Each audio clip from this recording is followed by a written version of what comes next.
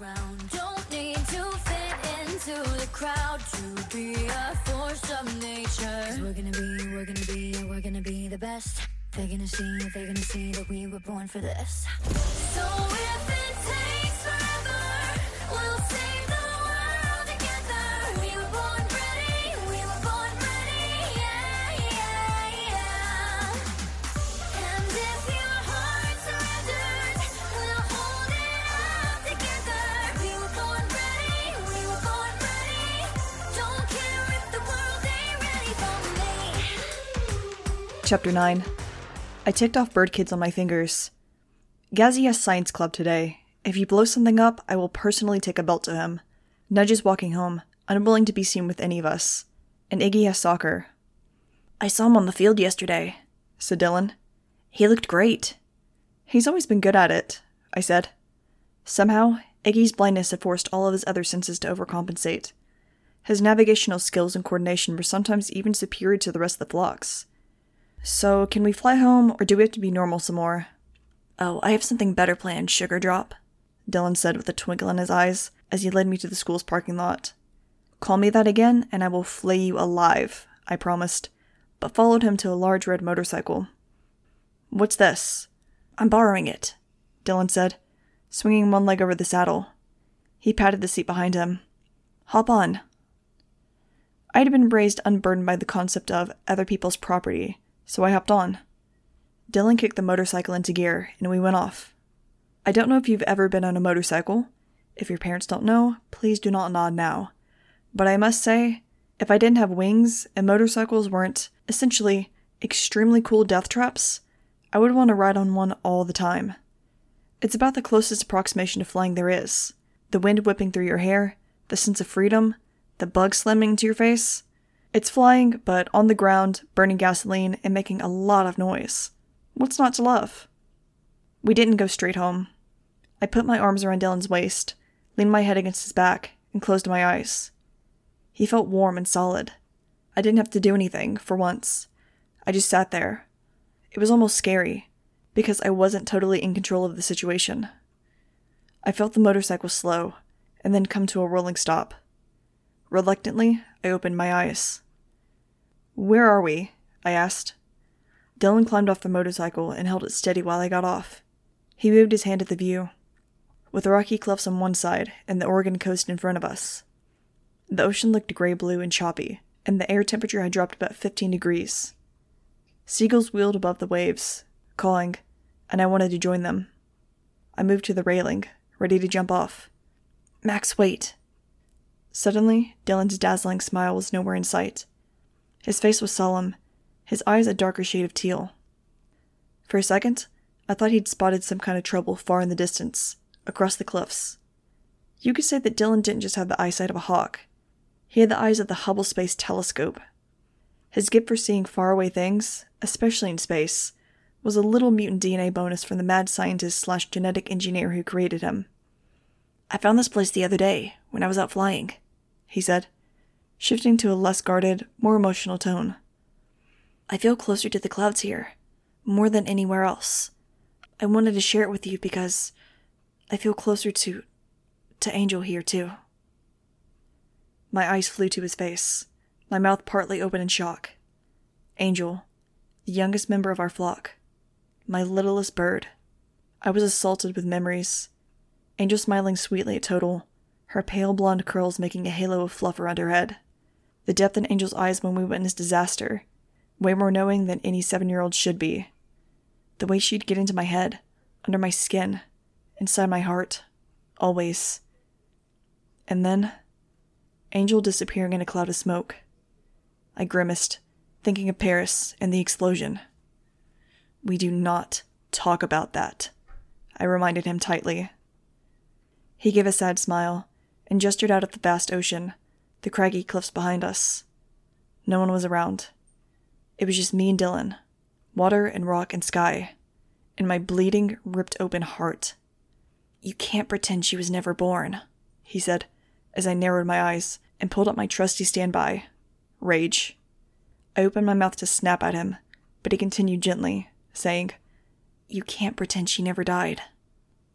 I actually gasped, drawing away from him in shock, feeling a sharp pain in my chest, as if he'd plunged a dagger into me.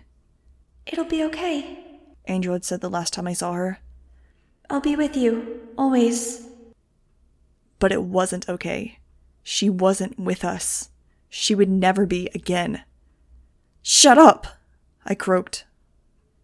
Dylan put his hand on my shoulder, holding me as I tried to spin away. He pulled me to him firmly, cradling me against his hard chest, one hand on the back of my neck, the other on my back. "We all miss her, Max," he whispered against my hair. "We'll always miss her." And that was it. A horrible, keening sound filled my ears, and it took me several seconds to realize it was coming from me.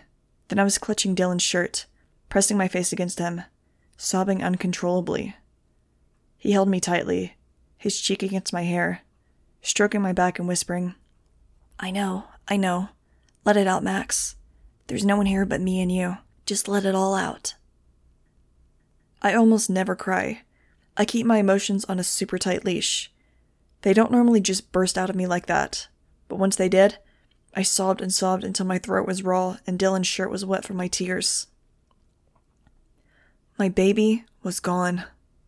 After everything we'd been through, after love and betrayal and fury and love and forgiveness, she was gone.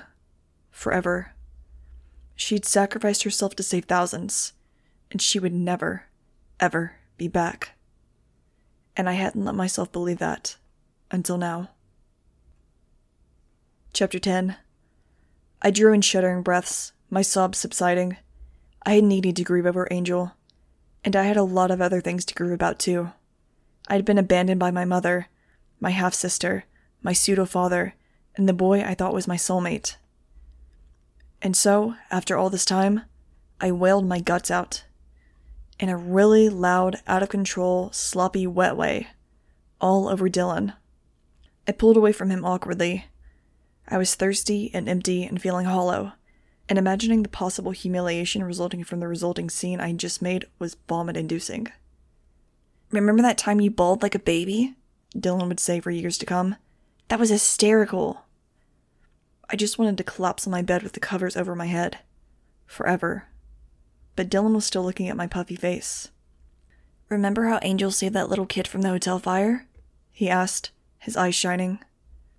I did. I could still picture her smile shining victoriously out of her dirty face, the boy clutched in her arms, her wings gray with smoke. Angel, rising from the ashes.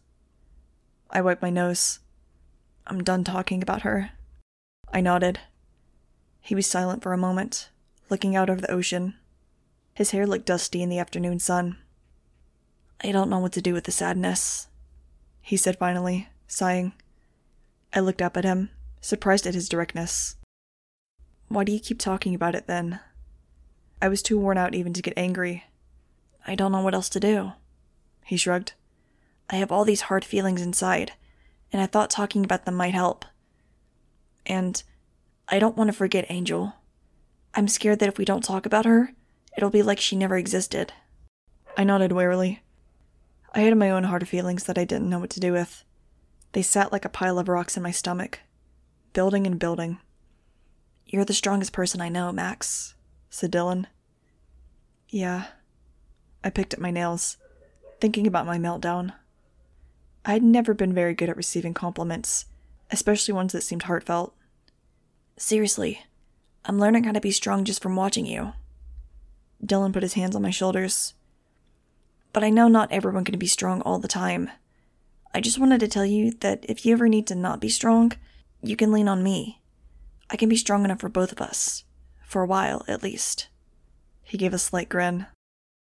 Dylan looked into my eyes with such naked trust I had to look away. Below, the waves smashed into rocks, spraying a cool mist over everything. I felt goosebumps rise on my arms. Feng had always had my back. That is, until he didn't. He didn't have to say it aloud. I'd known it anyway. Dylan was so different. It was like he didn't know how to be guarded. His emotions were raw, on the surface for everyone to see, and the sarcastic wall that had protected me so efficiently in the past was slowly crumbling in the face of his honesty. I felt vulnerable, exposed, so out of my element. I shifted uncomfortably. Can we fly now? I asked, my throat dry. Dylan smiled, his face lighting up, his eyes crinkling at the corners.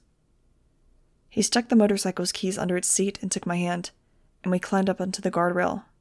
I took a deep breath, and together, we jumped off. Chapter 11. Thick, heavy clouds had rolled in, blocking the sun, and it felt like Dylan and I were the only two people on Earth. Our wings took us high over the water, up and up until the cars on the highway looked like shiny beetles, bustling to and fro. We wheeled freely through the air, no destination in mind, copying the gulls, seeing dark schools of fish in the water below. My chest expanded again, after being all crumpled up from crying. I felt my heart beating hard, like the cool mist against my skin, and I felt fresh and alive, and somehow lighter, like I'd dropped some of those hard, heavy rocks I'd been carrying around. Dylan was good for me in some ways, I had to admit. "What?" he asked, raising his voice over the wind. What? You were sort of smiling." I shook my head. "I don't know why." "You know, Max," he said after a few more minutes. We'd slowly turned in a huge circle and begun to head toward home. I looked at him, eyebrows raised. "You know I love you." I almost dropped right out of the sky. I literally forgot to flap my wings for a couple seconds, and plummeted about 15 feet before they started working on their own. "I know you were programmed to love me," I said cautiously, rising back level with Dylan. "Maybe I was," he said. "I don't know. I just know I do. And I know that love has to go both ways. You might not love me now, but I hope you will, in time. I can wait. I'm not going anywhere." I said nothing, and we flew together wordlessly, higher and higher, as if we could touch the sky. Chapter 12. There were no days. There were no nights. There were tubes and bright lights and indistinct voices. And pain. Always, always pain. When Angel was finally put into a kennel, she whimpered with relief. This had to be better than the crisp white sheets, the stretcher that meant scalpels and mask and gloved hands always reaching for her. She shuddered violently, thinking of those hands, and shrank into herself. She never wanted to be touched again. The kennel was meant for a large dog, but Angel still couldn't sit upright in it. She felt around the cage, her hands brushing against the cool metal bars. She searched for a water bottle. Her throat was sore from the feeding tube. She winced as she shifted her small body in the cramped space. She was covered with bruises, and her healing wounds stung.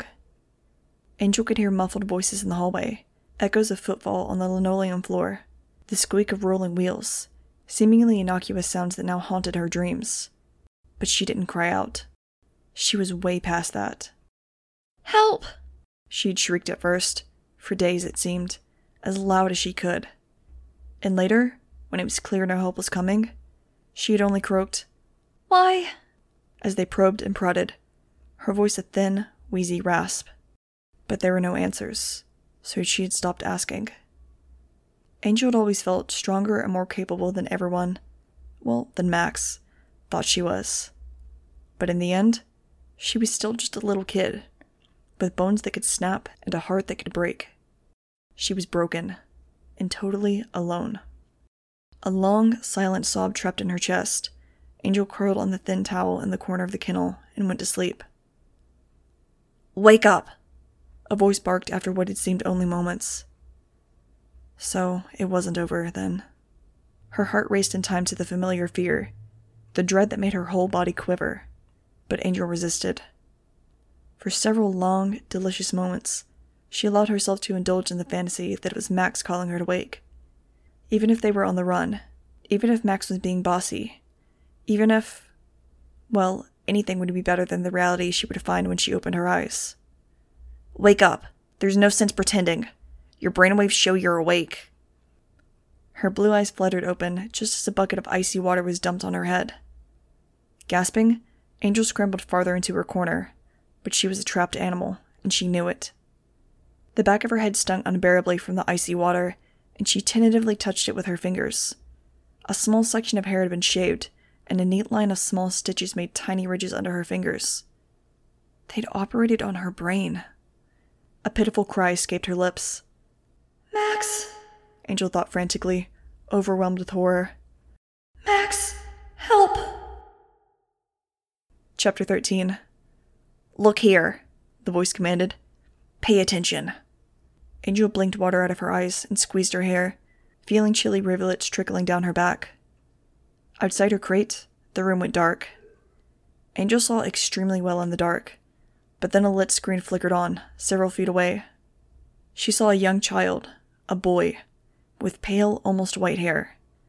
He was lying on a table, very still, covered with a sheet. A crisp, white, sterile sheet. Angel shuddered involuntarily, the wounds on her body aching in response to the image.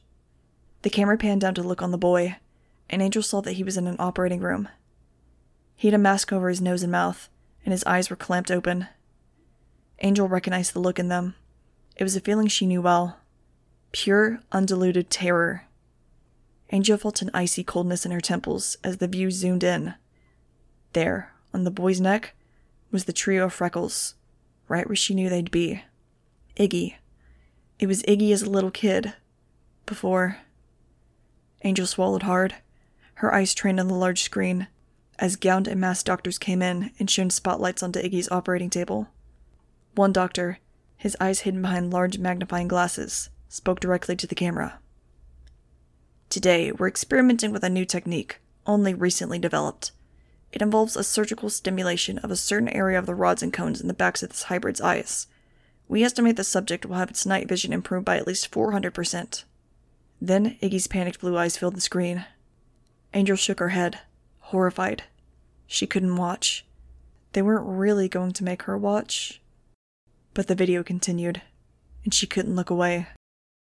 She stared as the scalpel found its mark and plunged in, as if slicing a boiled egg, as tweezers pinched and needles probed, and blood pooled and tubes suctioned it away. As they hacked into him, like butchers. She listened as Iggy's agonized moans grew more and more frenzied. They sounded visceral, verging on madness.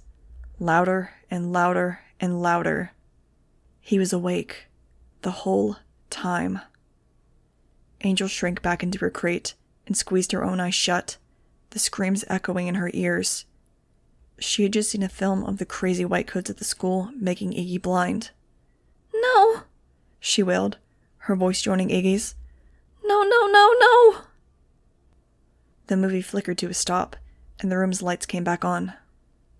"That was 13 years ago," someone said from out of view. "The techniques were unbelievably primitive, which no doubt caused the less than optimum results.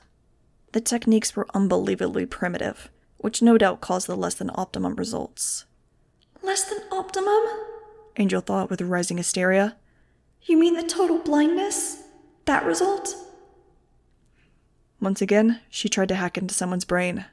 The brain of even one person in this awful torture chamber. But it was like the room itself had a dampening field. She hadn't been able to read a single thought the entire time she'd been there. "But you see, Angel," the voice went on smoothly, "we've made tremendous progress since then. Those were the days of cavemen. The science, the technique has vastly improved. This time, it will go beautifully." "No," Angel whispered again, her adrenaline surging and making her voice seem small, fuzzy. "No, please." One gloved hand reached for the door of her crate. This time, they would operate on Angel. On her eyes. Chapter 14. "Ari, what are you talking about?" Fang said. "We're on the same side, remember? You saved Max." "Times change." Ari smiled again and looked down the sight of his missile launcher, as if gauging how far away Fang was. Fang shifted his weight, primed to leap. "Having the same goal doesn't mean we're on the same side." "What?" Fang began, but he was cut off by a chorus of deep growls. 4 more thugs climbed out of the truck to stand behind Ari, looking like a row of college linebackers. The resemblance to Ari was freakish, surreal. They had the same glint in their eyes, the same unnatural, stretched-out features, the same wolfish undertones. Clones? or just well-made copies? Fang didn't want to stick around long enough to find out. Fang? Who are they? Star hissed. She was standing beside Kate, her face even tenser than usual, and Holden was right behind them. Ratchet was glowering at these ugly strangers, smacking the tire iron against his palm. Maya stood silently at Fang's left wing. Fang remembered that she knew Ari. Erasers, Fang answered quietly. Human-wolf hybrids. Except they're supposed to be extinct. So how was Ari alive? And more important, why was he suddenly evil again? Maya met Fang's eyes. Fight or flight? Enough talking, Ari said, almost lazily. Let's play a game. Fight.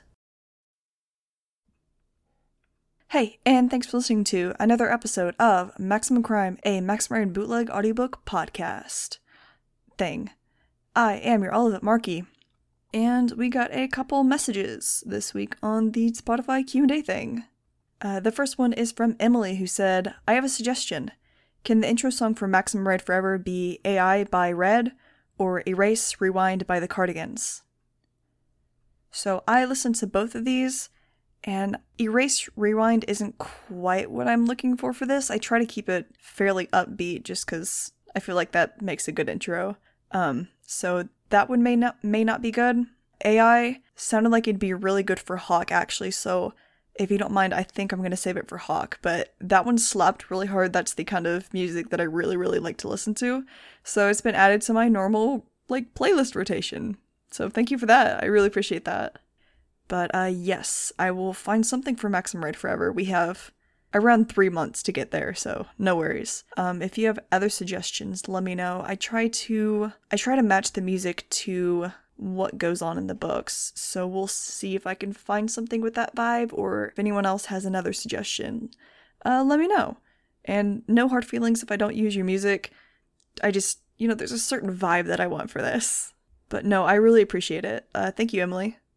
The second one is from Axolotl, who said, wait, WTF, Ari is alive? Oh boy, yeah, no, that's how I felt too. I completely forgot about the Ari clone army in this book. Oh boy.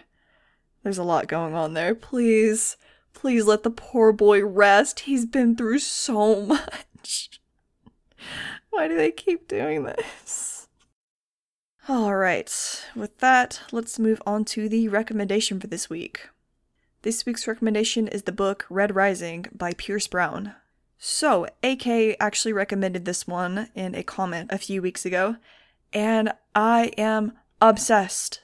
So, this book is about it sounds like a far-flung, sci-fi, way in the future type of series.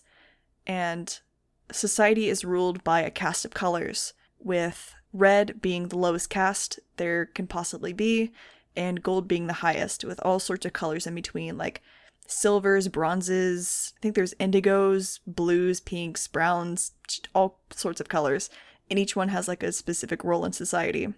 Reds, like Darrow, are working in the mines all day long on Mars to dig up precious materials and just basically set the planet up for terraforming in the future so that one day, his kids or his kids' kids will have a really good life there.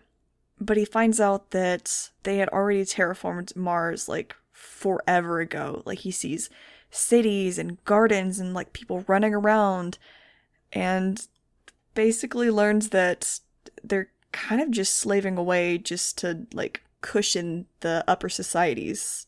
So, as an act of revenge for something that I will not get into because it is major spoilers, Darrow infiltrates something called the Institute, which is a kind of school competition for golds, where the most promising class of golds fight in a struggle war for power.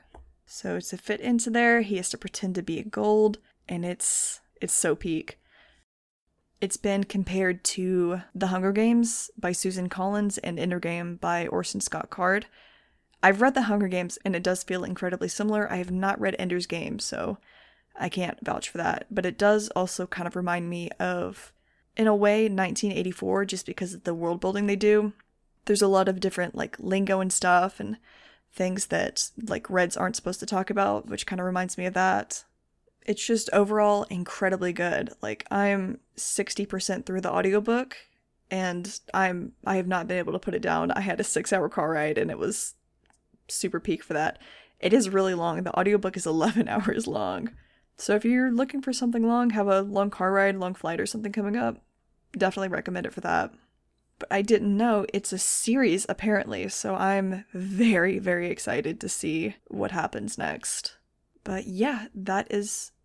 Oh, actually, I forgot. There are some trigger warnings I feel like I should add. A little bit similar to the Hunger Games, like descriptions of like fighting and blood. There was one scene that I in particular enjoyed that was like an extended like medical surgery type thing. It didn't go too much into detail, but if you're sensitive to like medical situations, that may not be for you. There are mentions of sexual assault. None of it happens on screen, to my knowledge, but there is a theme of that for about 15% of the book towards the middle. So, trigger warning for that. Other than that, I am really enjoying this book, and I'm super excited to finish it. So that is the book Red Rising by Pierce Brown, and I will leave a link in the show notes to where you can find that. If you want to get in contact with me, you can email me at maximumcrimepod@gmail.com or hit me up on my Tumblr over at maximum-crime-pod. And if you want to leave a rating review, that would be super cool of you to do. Alrighty, that's all I got to say for this time. So, until next time, fly on.